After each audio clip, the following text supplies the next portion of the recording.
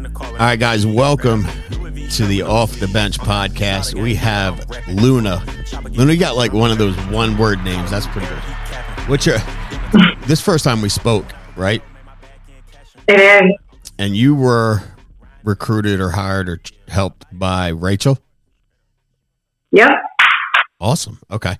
And how long have you been with Family First Life?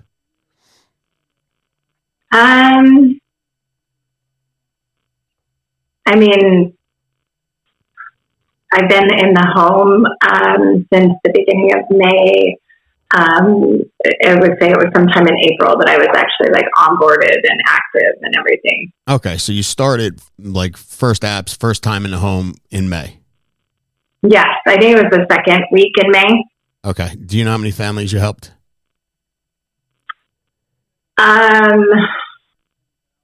I don't know the exact number as of today, to be honest with you. I know about a week or so ago, it was I think for June, it was at say 19 or 20. So I'm not 100% what June or what May was. Okay. So, and what did you do before starting insurance? Were you with another company selling insurance, or you new to insurance altogether? I'm brand new to insurance. Nice. Yeah, I was actually a finance broker for a really small local business. I did financing for truck drivers and trucking company owners and things like that. Heavy equipment, Sure, that kind of stuff. So you're dealing with people just on a different playing field. Yeah, I never saw the people face to face. 100% of the time, they were in a different state, Sure. I think I may have done one deal that was local, but otherwise it was, the majority of the time they were not here. So face to face was a little bit new to me, Yeah. But it seems like you got over that pretty quick. Well, I'm a people person. I love people, and I've owned my own small business for a few years now. I think I'm in my fourth year, it's an event-based business. So I have been bartending for years, and I don't do that anymore, but I did it for a long time, and that's what my business was based around. So, people are my thing. No doubt. Well, it sounds like you picked this up pretty quick. Can you kind of go through, because you're brand new, and anybody that helps 20 families in pretty much their first full month, it's pretty impressive. Now everybody can do it. It's just impressive because not everybody does do it. So if you wouldn't mind kind of walking us through getting started, what was uncomfortable for you, what you felt like, held you back, maybe if anything held you back, and what you're doing now, appointment-wise, lead-wise, schedule-wise. So I think at the beginning, the first thing that held me back, the reason I didn't get into the home the first week in May, was because I called through all my leads and, I didn't get any appointments. And so I talked to Rachel and she was like, how many appointments did you set? And I was like, none. And she was like, call them again because I promise you there's money in there. She was like, so I just sort of had to tweak my, really, it's all about the effort that you put into it as far as the dials go, and another thing that she mentioned to me, which was so helpful, was every time you dial, it doesn't matter if you actually, set an appointment with that person, but every single time you dial, there's a dollar amount on that. And so I started doing that. I started looking at it as, every single dial that I made,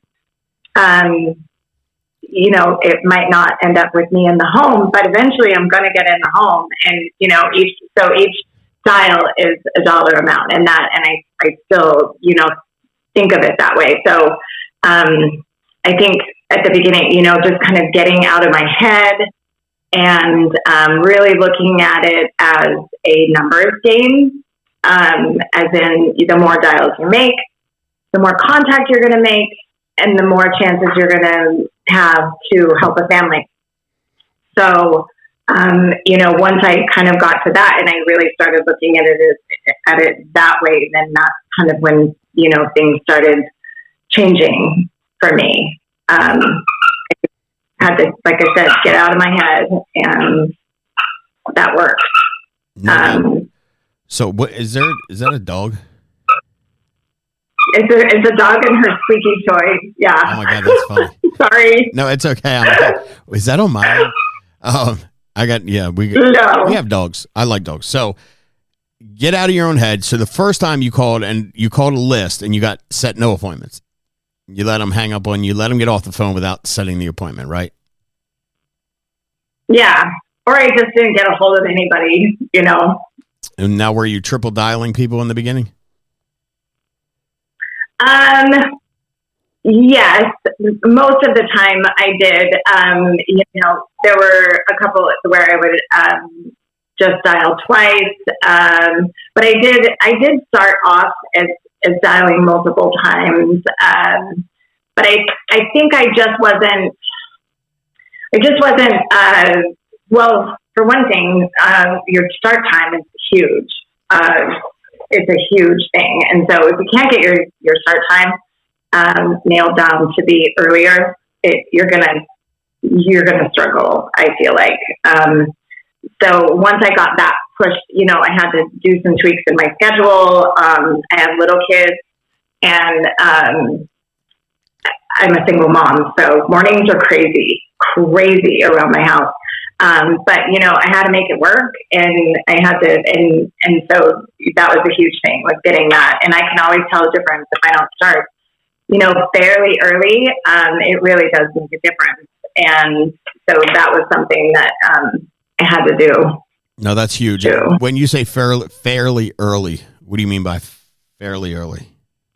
I mean, I usually try to be on the phone by ready to go by 7:30, and then making my first dial by 7:45 at the latest. And it's kids are unpredictable, so right. It's not always perfect, and it doesn't happen that way every single time. But it's always okay. Well, yeah. And listen, that makes sense. And you do what you can do. You're a single mom, got kids.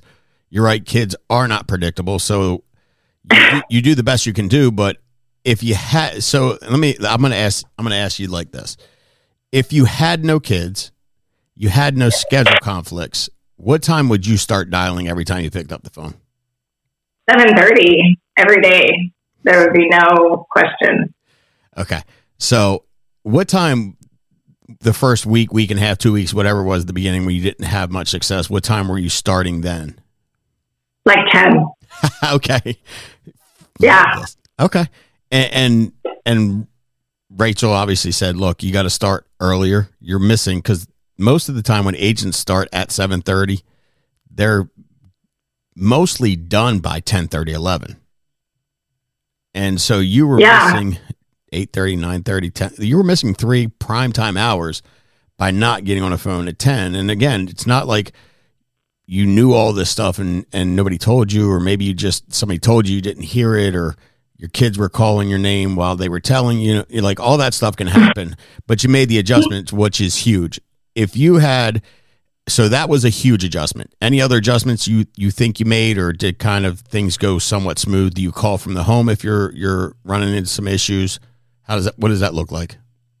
I mainly work out of my home office. I have yet to go into an office, and that might be something that I do in the future, just to change things up a little bit, because I feel like a change of environment is always good.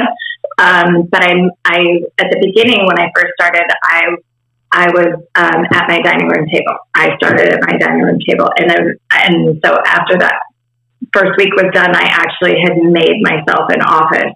So that, that way, even though I'm at home, I'm in an office. I'm at a desk.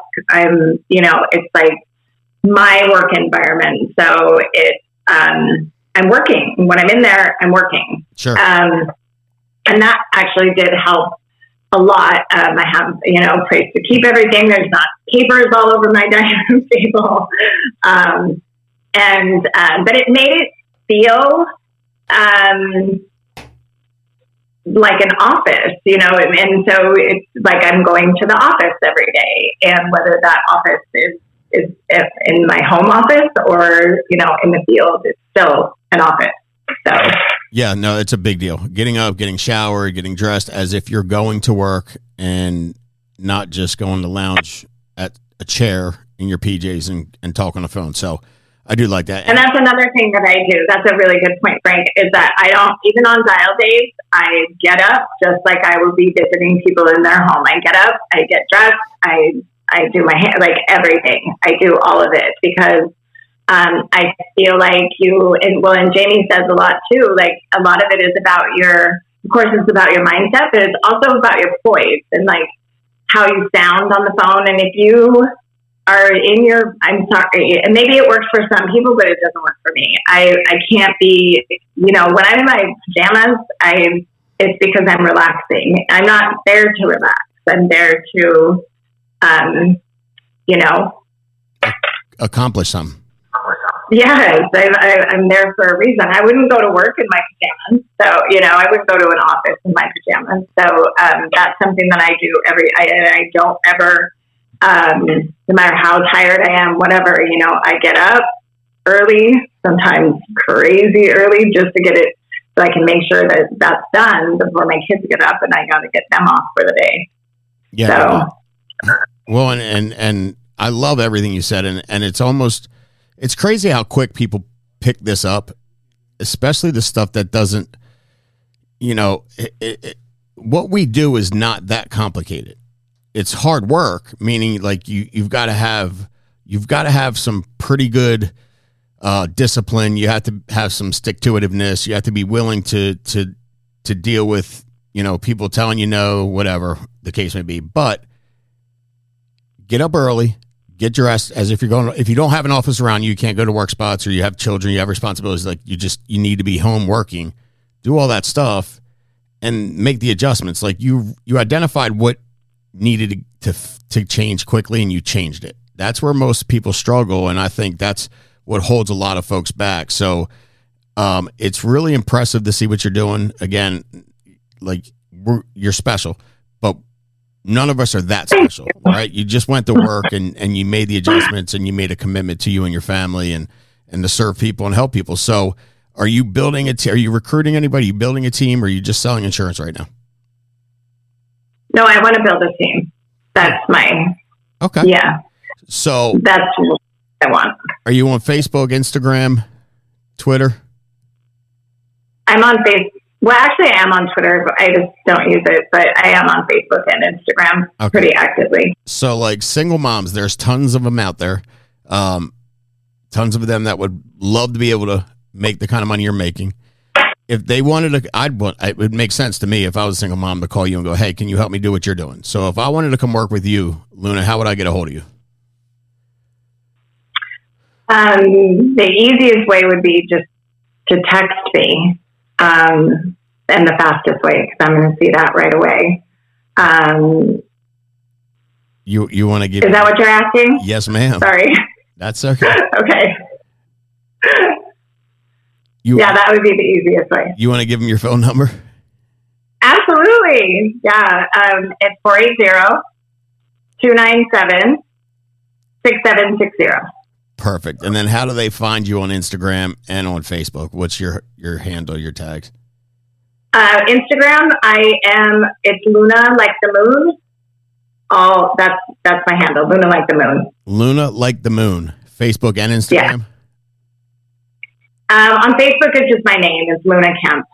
Luna Kemp, Facebook, and Luna Like the Moon on Instagram. Guys, brand new agent, making good money. She's probably going to do twice as much moving forward just because she's starting to figure it out.